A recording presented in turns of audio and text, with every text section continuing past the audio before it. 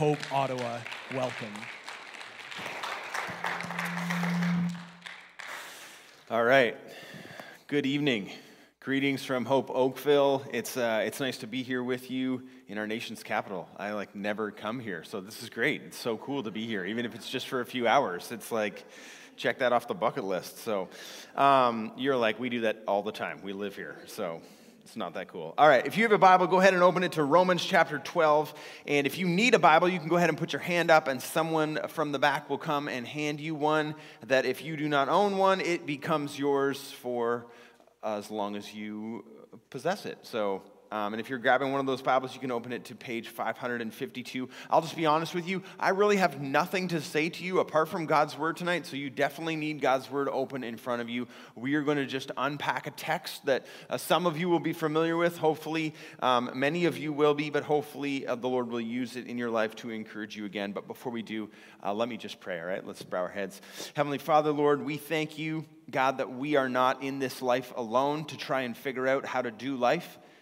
But God, you have given us each other, and more importantly than the church even, you have given us your word, that you reveal yourself to us. And so, Lord, right now I just ask and pray that you would speak to this church through your word, and you would do it by your Spirit.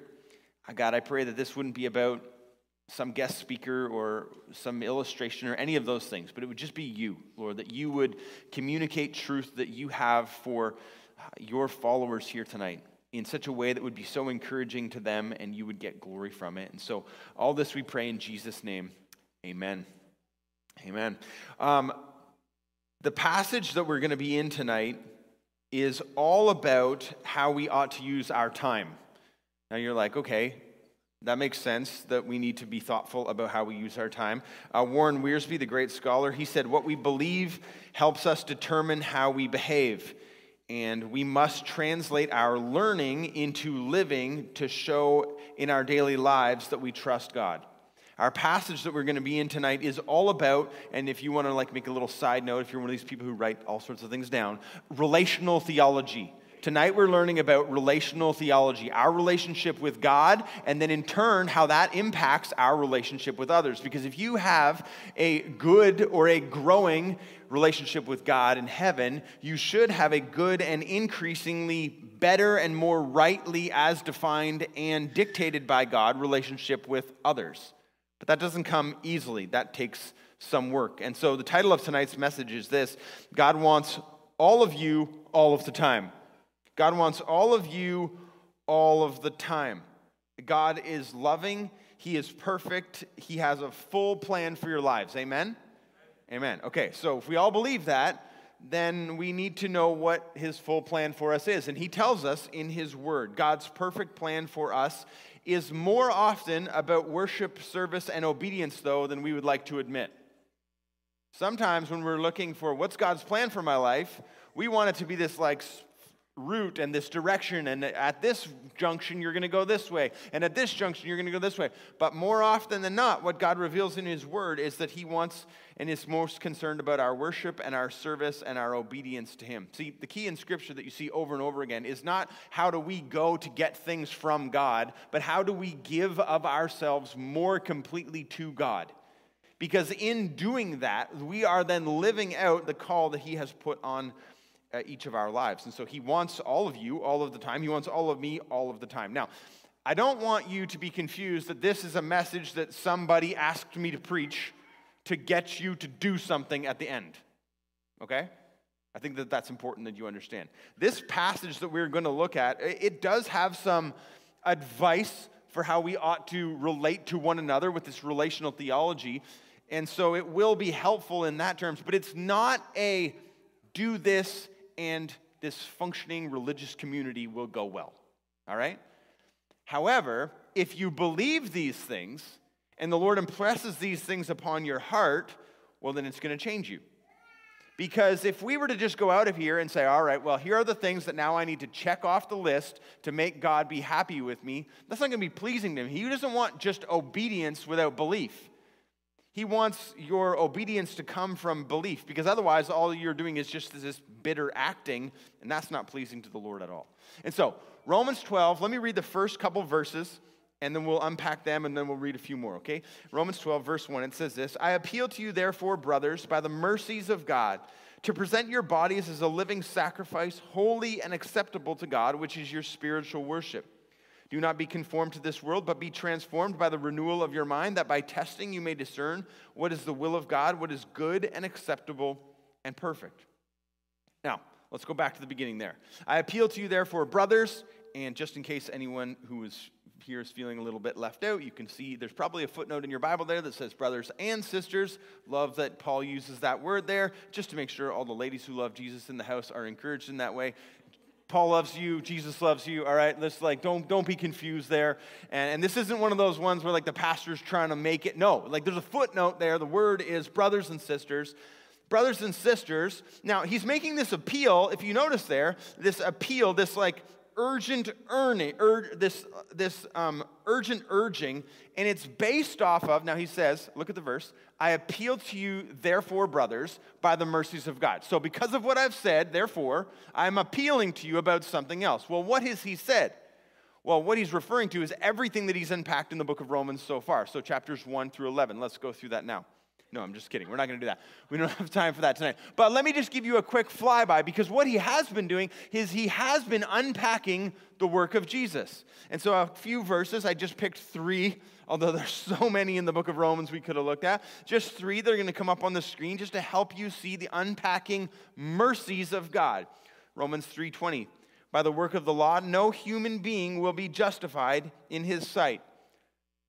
Paul starts off and he makes this argument that none of you can earn your salvation. There's no way for you to fix your problem with God. From there, he jumps into unpacking the finished work of Jesus on our behalf, and he gets to Romans 5, and he says, therefore, since we have been justified by faith, we have peace with God through our Lord Jesus Christ. So you can be saved. You can't save you, but Jesus can save you. And then he says this, and here's another therefore. So, we've got a therefore in Romans 12, a therefore in Romans 8, a therefore in Romans 5. He's building along here, right? So Romans 8, therefore, there is now no condemnation for those who are in Christ Jesus. So you can't save you, Jesus can save you, and if he has saved you, there is no condemnation for you. Now he gets to Romans 12, and he says, if you understand all of that, you are beginning to understand the mercies of God. And that should translate into your lives. Now, I remember when I was younger, and there's lots of kids in the room right now, which is awesome. I remember preachers getting up and saying words and not knowing what they meant, as if I'm supposed to know what they meant. And so I want to just define some of these words right now. I want to define the word mercy. The word mercy literally means to withhold deserved wrath. Remember when you were a kid and you do those mercy fights with people where you grab their hands and you squeeze, and you're trying to break the other person's hands off? It's the craziest competition that we would do. And when they can't, they say mercy. Now they deserve your wrath, or you deserve their wrath, right? But you say mercy, please stop. I deserve this. Okay, so pause for a second and just think about the mercy of God.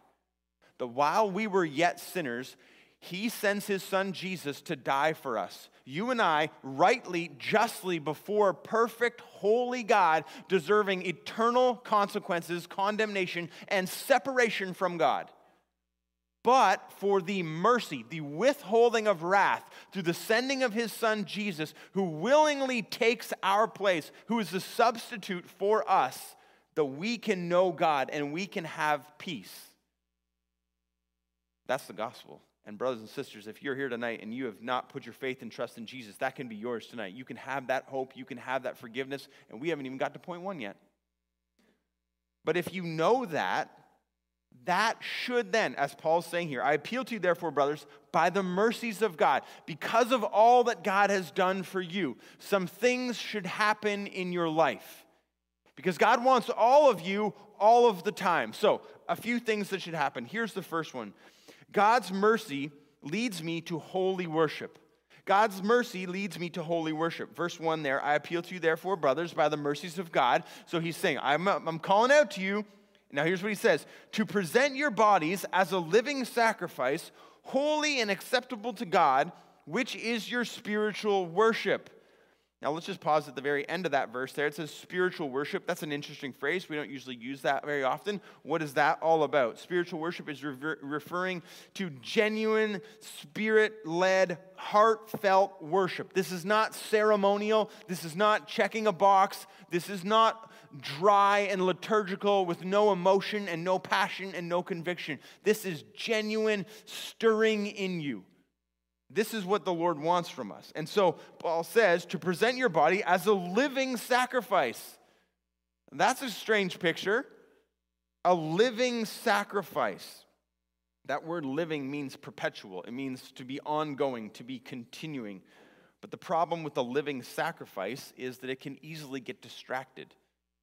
The problem with the living sacrifice is it has the potential to crawl off the altar. And so Paul's saying that we need to present ourselves as a living sacrifice, an ongoing, a perpetual sacrifice, coming to the Lord and giving of ourselves to him and for his glory. Why? Goes back to the very beginning of the verse, because of the mercy of God. The mercy of God, the undeserved saving and preventing of separation, should lead us then in body and soul to live lives. Now see what he says there, to present your bodies as a living sacrifice, holy and acceptable. God's looking for holy and acceptable worship. He's looking for us to live morally upright and pure before him, rebelling from sin.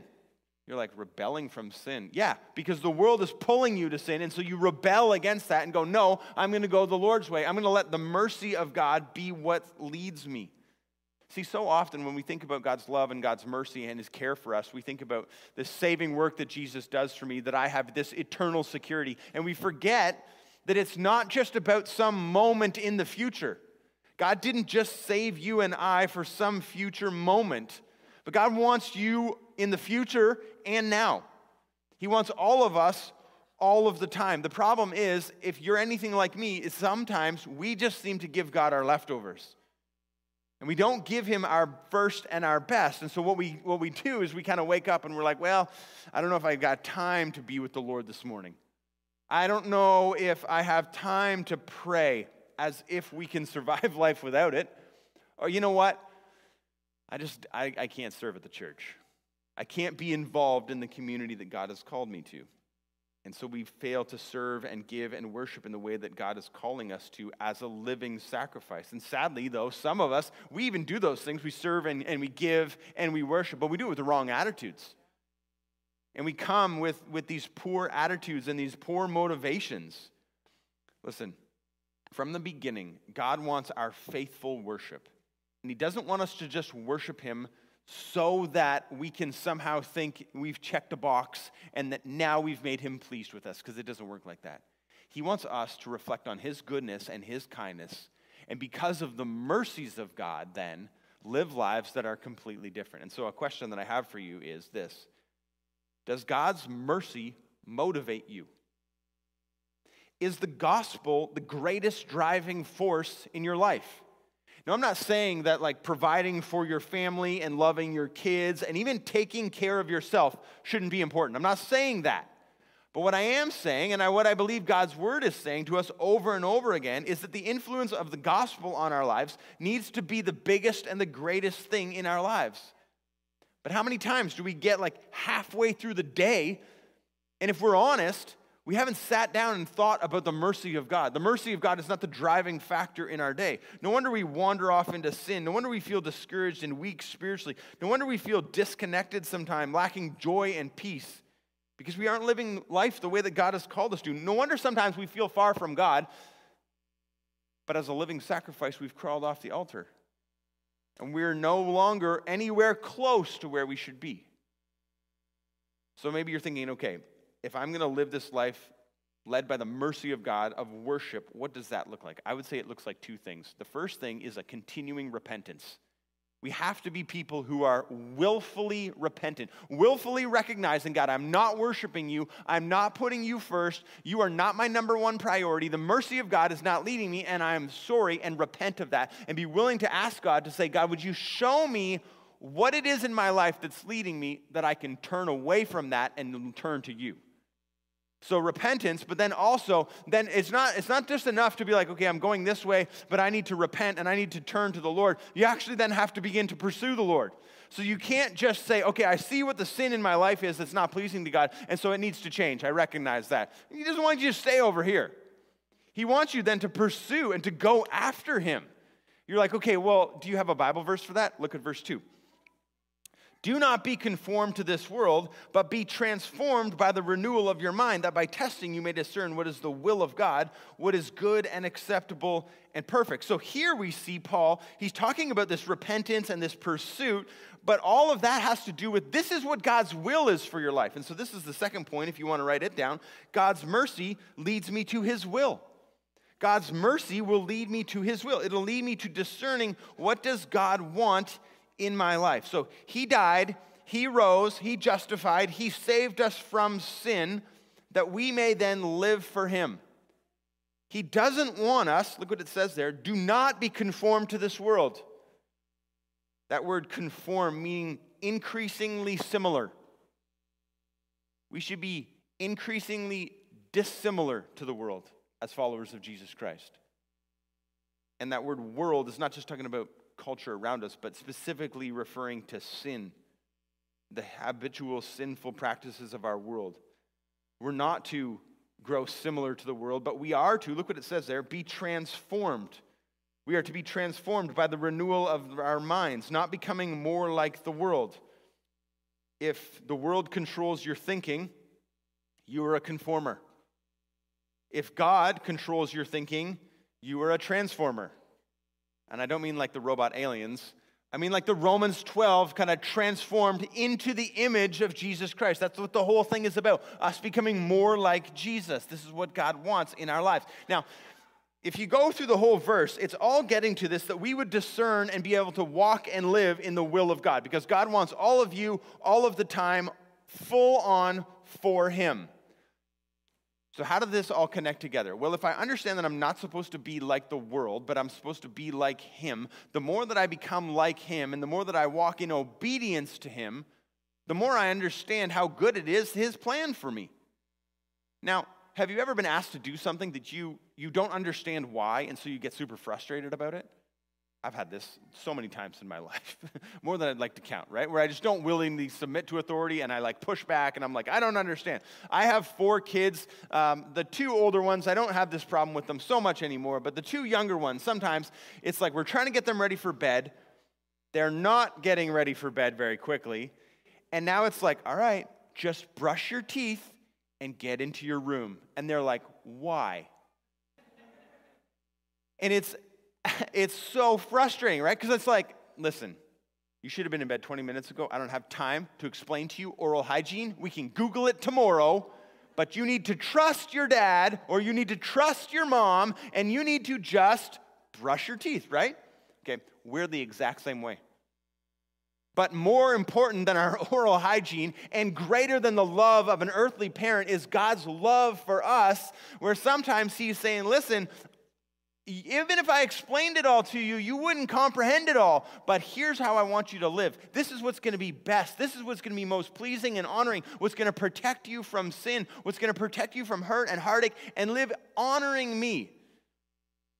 But so often we just resist that, right? Just like little children. We say, why, God, why? And we resist the mercy of God. If we have, like the believers in Rome who Paul is writing to, if we have understood the mercies of God, we are different people. A few verses, they're going to come up on the screen. Philippians 3:20. Our citizenship is now in heaven, and from it we await a Savior, the Lord Jesus Christ. Colossians 3:2. Set your mind then on things that are above, not on things that are on the earth. We should be changing. Galatians 1:4. He gave himself for our sin to deliver us from this present evil age according to the will of God and Father. The church must stand out from the world as a demonstration of God's intention for the human race. We cannot conform to this world. We must be transformed. Now, I intentionally skipped over the very middle of verse 2. And it says there, by the renewal of your mind. Do you see that there? By the renewal of your mind? Because this is the key. This is the key for us to be continually and ongoingly transformed. It's the renewal of our mind. I recently heard a sermon by Pastor Jim Cymbala, so I'm not taking the credit for any of this, but it was from 2 Corinthians 4:16, and in 2 Corinthians 4:16, it talks about daily renewing your mind. And he put 4 things before the people in this sermon that I'm going to share with you. 4 things, if we're going to be people who are led by God's mercy and walk in his will, 4 things that we need to do to renew our mind day by day. And I think they're going to come up on the screen. Are they coming up? We can put them up. All right. First one is this. You got to think Jesus. Every day you got to think Jesus. You're like, think Jesus? Just like Jesus? That's all I got? No, it's more than that.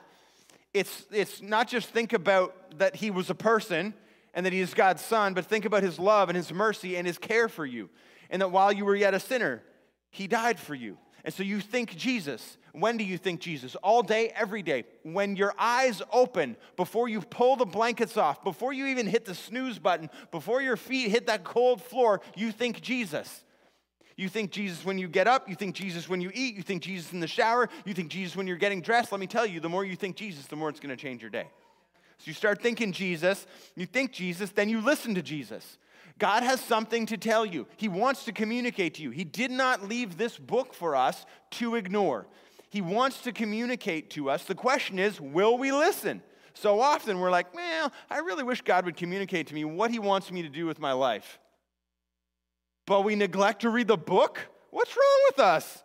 And I've done this too, right? So I'm not like throwing shade on you and not on me, right? We do this sometimes, and we need to go and intentionally and actively pursue, God, what do you want to say to me? So it's not just like, oh, did I do my Bible reading so I can check off, that I did it, and I can tell my group that, yeah, I read my Bible this week? Or do we get in God's word actively, intentionally, thinking about Jesus and pursuing the Lord in such a way where we're like, God, I need you to teach me something.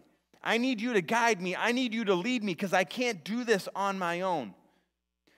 We got to think Jesus. We got to listen to Jesus. Then we got to talk to Jesus. We got to talk to Jesus. If you think about how many times throughout our days you get to the end of the day and you're like, man, if God had helped me in that moment, oh man, if the Lord had come through in that moment, did we even ask him? Did we? That old hymn that talks about oh, what peace we often forfeit. Oh, what needless pain we bear. Why? Oh, because we do not carry everything to him in prayer. So often we go through life and we go through the day and the Lord's like, I'm right here. I love you.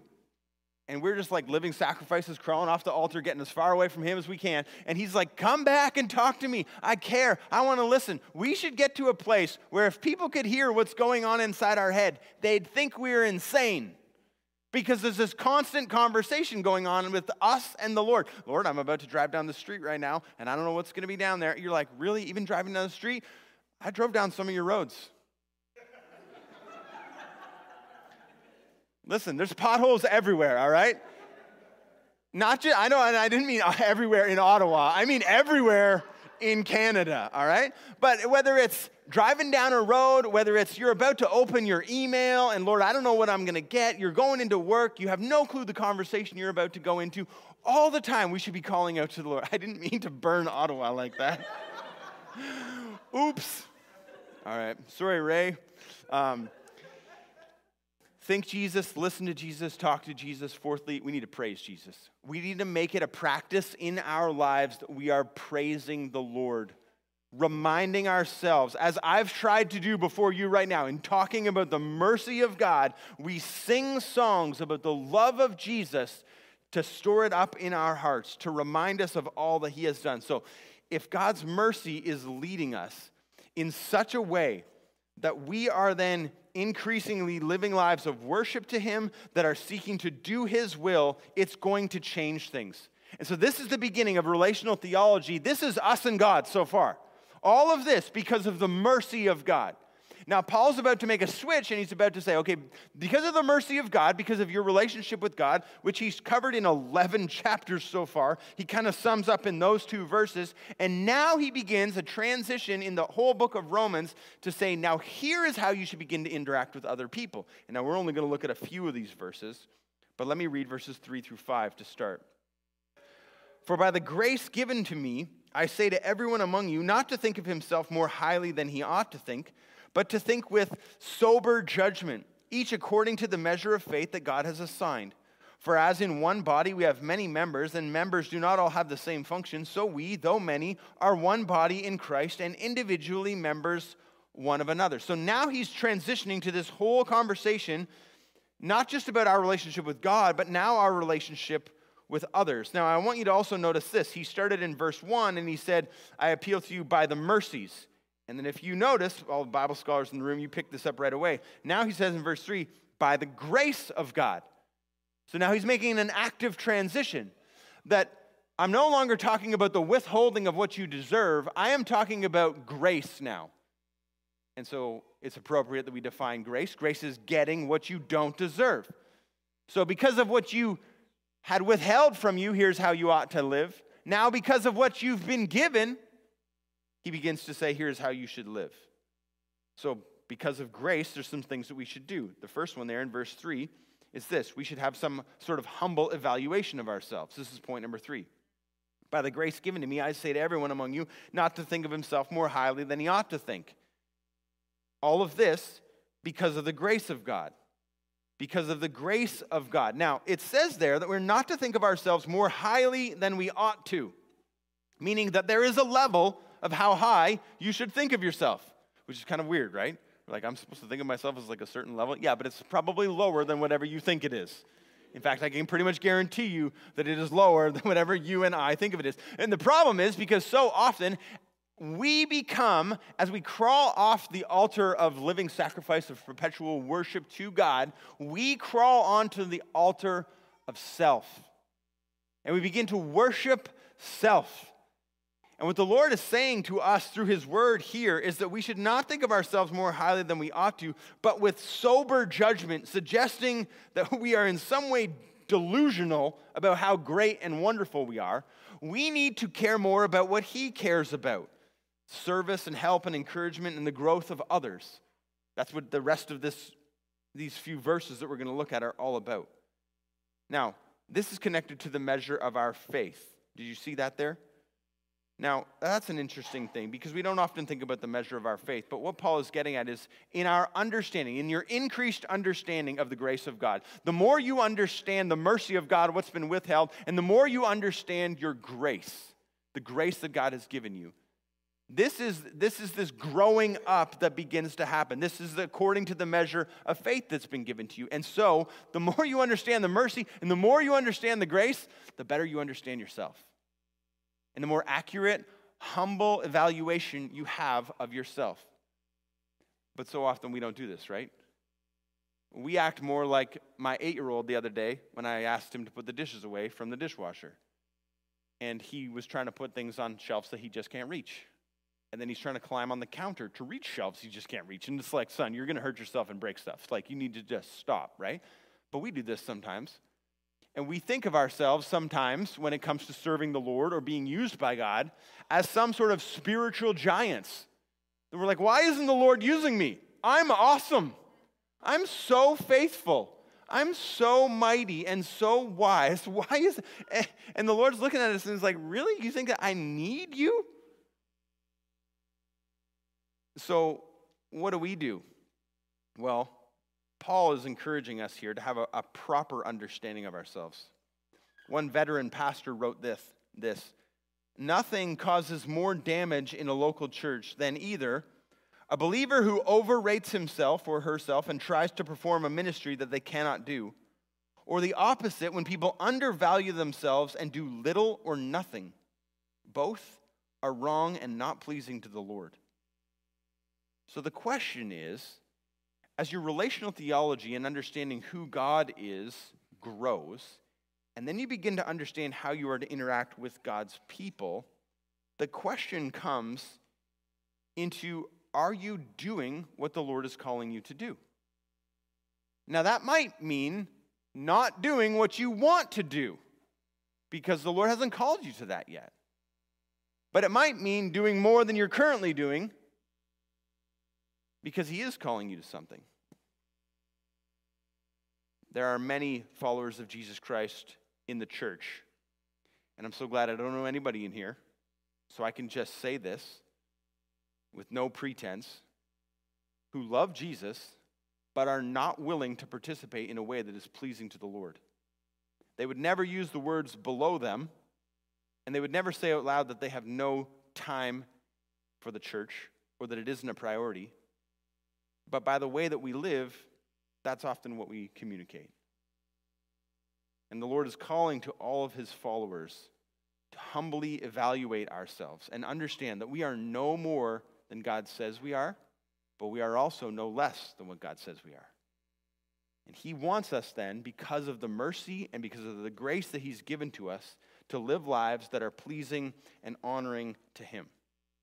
Now, Paul goes on from here.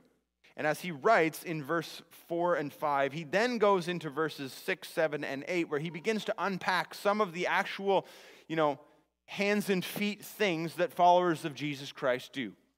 And I'll just be honest with you, you could go to 1 Corinthians 12 and get a much longer list. There's only 7 here that we're just going to fly through tonight, too. Okay, so don't be worried that we're going to be here all night. But you could go to other places and find more. But what Paul is getting at is this, is that God has called his people to cooperate with one another. And so you can write this down. This is our last point tonight. God's grace leads me to helpful cooperation. He wants us then, if you look in verses 4 through 5, as in one body we have many members, and members do not all have the same function. We're not all the same. God gives individually. So we, though many, are one body in Christ and individually members one of another. Having gifts that differ according to the grace given to us, let us use them. If prophecy, in proportion to our faith. If serving, if service, in our serving. The one who teaches in his teaching. The one who exhorts in his exhortation. The one who contributes in his generosity. The one who leads with zeal. And the one who does acts of mercy with cheerfulness. So if you understand the mercy and the grace that God has given to you, and you understand as a follower of Jesus Christ that he has given you then spiritual ability, supernatural spiritual ability to participate in the body of Christ, then you've got to use that. Those have to be things that are working out in our lives. When we fail to use the gifts that God has given us, I love that there's this illustration that we're a body. So if we all are members of the body and someone's not doing their part, the body isn't functioning correctly. If one of the legs isn't working right, the body's going to limp along.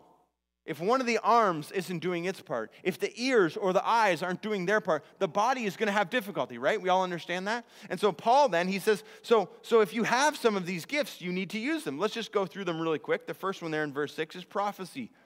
This is not like in the Old Testament, which was a fresh word from God. In the New Testament, we see this is all about interpreting divine truth to God's people. This is essentially what I'm doing right now, just helping you see what does God's word say. Now, we are wrong when it comes to that gift or any other gift to elevate it over any other gift. All of these are useful and part of building up of the body of Christ. And so then the next one there, he says in verse 7, read with me, it says, if service, in our serving. I love this, Paul. Thank you for being so articulate and specific. Not at all. That's so confusing, right? Hey, if you have the gift of serving, you should serve. What do you mean by that, Paul? Well, what he means in his helpful vagueness is referring to anything you can do to help other people. Now, so often in the kingdom, and in God's kingdom, this has to do with people who are serving in ways that will never be seen. These are the internal body parts. Whenever I think of great servants of the Lord, there's a few groups of people that I think of, and you will have never met these people, but I will tell you about them. The one is my grandpa. My grandpa, he is with the Lord now, but this guy, he was blue collar through and through, although he always wore a white collar to church. But he was always willing to do whatever was needed to help the church. He was the kind of guy who in the church that he went to, he would go at 11 o'clock at night and be there till sometime in the morning to fix the boiler so that the women's Bible study the next morning would have heat. This was the kind of guy who would do anything for you. He didn't want to public speak. He didn't want anyone to know he did it. He just wanted to serve. The church needs people like that. And that's some of you. You're like, I don't want anyone to put me into a place of leadership. I just want to be useful. Perfect. Be useful. In our church, our current building, it's different where we started when I started at the church, but our old building, we backed onto a high school, and we used to do this drop-in lunch. And we had this army of older saints who would come and they would cook. And they never articulated the gospel to these kids, but they made an avenue for the gospel to go forward. There were these two ladies, they both had the same name. It was Joan, and they always made hot dogs. And I just think about how many hot dogs these two ladies boiled so that kids could hear about Jesus. And if you have the gift of serving, then brothers and sisters, you got to use it. Verse 7 there, it says, the gift of teaching. Now, teaching is similar to prophecy, but teaching is more about the personal application of the Word of God to people's lives. So you can have the gift of teaching and never preach, because you can teach and help God's Word personally apply to people's lives. Maybe that's in a class, but maybe it's in a small group. Maybe it's in a one-on-one conversation where you know God's Word and God is continually increasing your knowledge of God's Word and ability to help others with it. Verse 8, it says, if exhortation, I keep wanting to say extorting, but that's the wrong word. In exhorting, they're very close, all right? You got to give lots of grace to the preacher, okay? Your Bible translation might say encouraging. If you have the gift of encouragement, you use that gift. If you know who these people are. These people with the gift of encouragement, right? These are these people who the love of Jesus is boiling up inside them so much that you just if you run into them at the grocery store, you are thrilled. As soon as you get to church, you're like, man, I've had a tough week. I got to go near that person because the love of Jesus is boiling over in their life and I just want to get splashed. And so we just draw in. So if that's you, don't hold it back. Let the love of Jesus come out and encourage others. Verse 8, it says, if you have the gift of contributing, to do so generously. One commentator wrote, this is the willful giving of treasure, talents, and time. You may have more than others of one of those, treasure, talent, or time. But you are to give, Paul says, generously. Then he says also there in verse 8, he talks about leading. So many people are great leaders in their workplaces, and just honestly, not even using that gift in the church. If God has gifted you in some way to lead outside your church, my guess is He's also equipped you to lead inside your church. The difference is that biblical leadership is not our world's ambition to position kind of leadership. It's a humble serving and caring. And so we have to be intentional about doing that. And doing it, if you notice there, it says to lead with zeal. And then the last one there, he says, is acts of mercy. Acts of mercy are just practical things that you can do to contribute to the betterment of other people. Now, this is just a list of 7 things. 7 things that Paul gives. God has given gifts to all of his children. The question is, what will we do with them?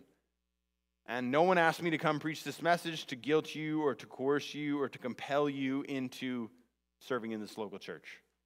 But whether this is your local church, or maybe you're visiting today like I am, or maybe you're watching online because you can't get to your church tomorrow or something like that, God has called all his followers, because of the mercy and because of the grace of God, to act and live and function in a certain way. Have you ever gone to a restaurant and the server, they hate their job? I was in a restaurant recently and it was super obvious as soon as I sat down that this person does not want to be working tonight. And you sit there and you're like, hey, we need another set of cutlery. It never comes. You're just like, I guess we'll use our hands. Please don't spit in my food.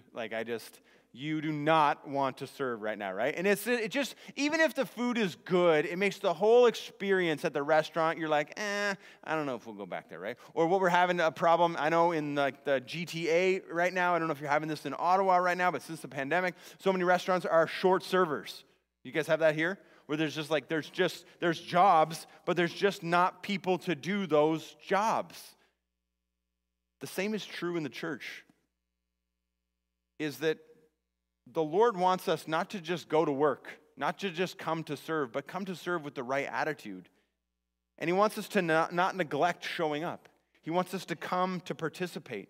This passage destroys the notion and the idea that we can be committed followers of Jesus Christ and be inactive. You can't. Because God wants all of you all of the time. It's honestly tragic how many Christians hold back the spiritual gifting that God has given them and they refuse to use it. I heard a pastor say one time, you will have to give an answer for that. When you stand before the Lord and he says, I have gifted you and I have equipped you in this way for your entire life, and you never used it, what are you going to say?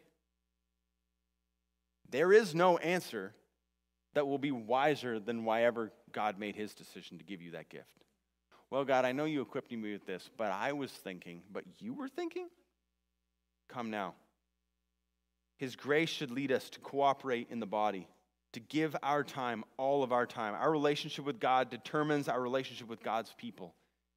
If God doesn't save you, just have a part of you for some moment in the future. He saves all of you for all of the time, for all of his glory.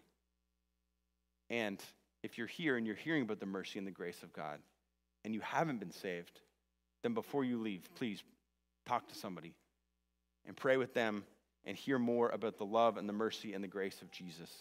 Let's pray. God and Heavenly Father, we thank you for your love and for your kindness. God, we thank you for your mercy and for your grace. We thank you, God, that you have, in your love for us, made a way for the wrath that we deserve to be held back, to be removed. And then you have gifted us grace. You have given us what we don't deserve in forgiveness and hope and peace in Jesus.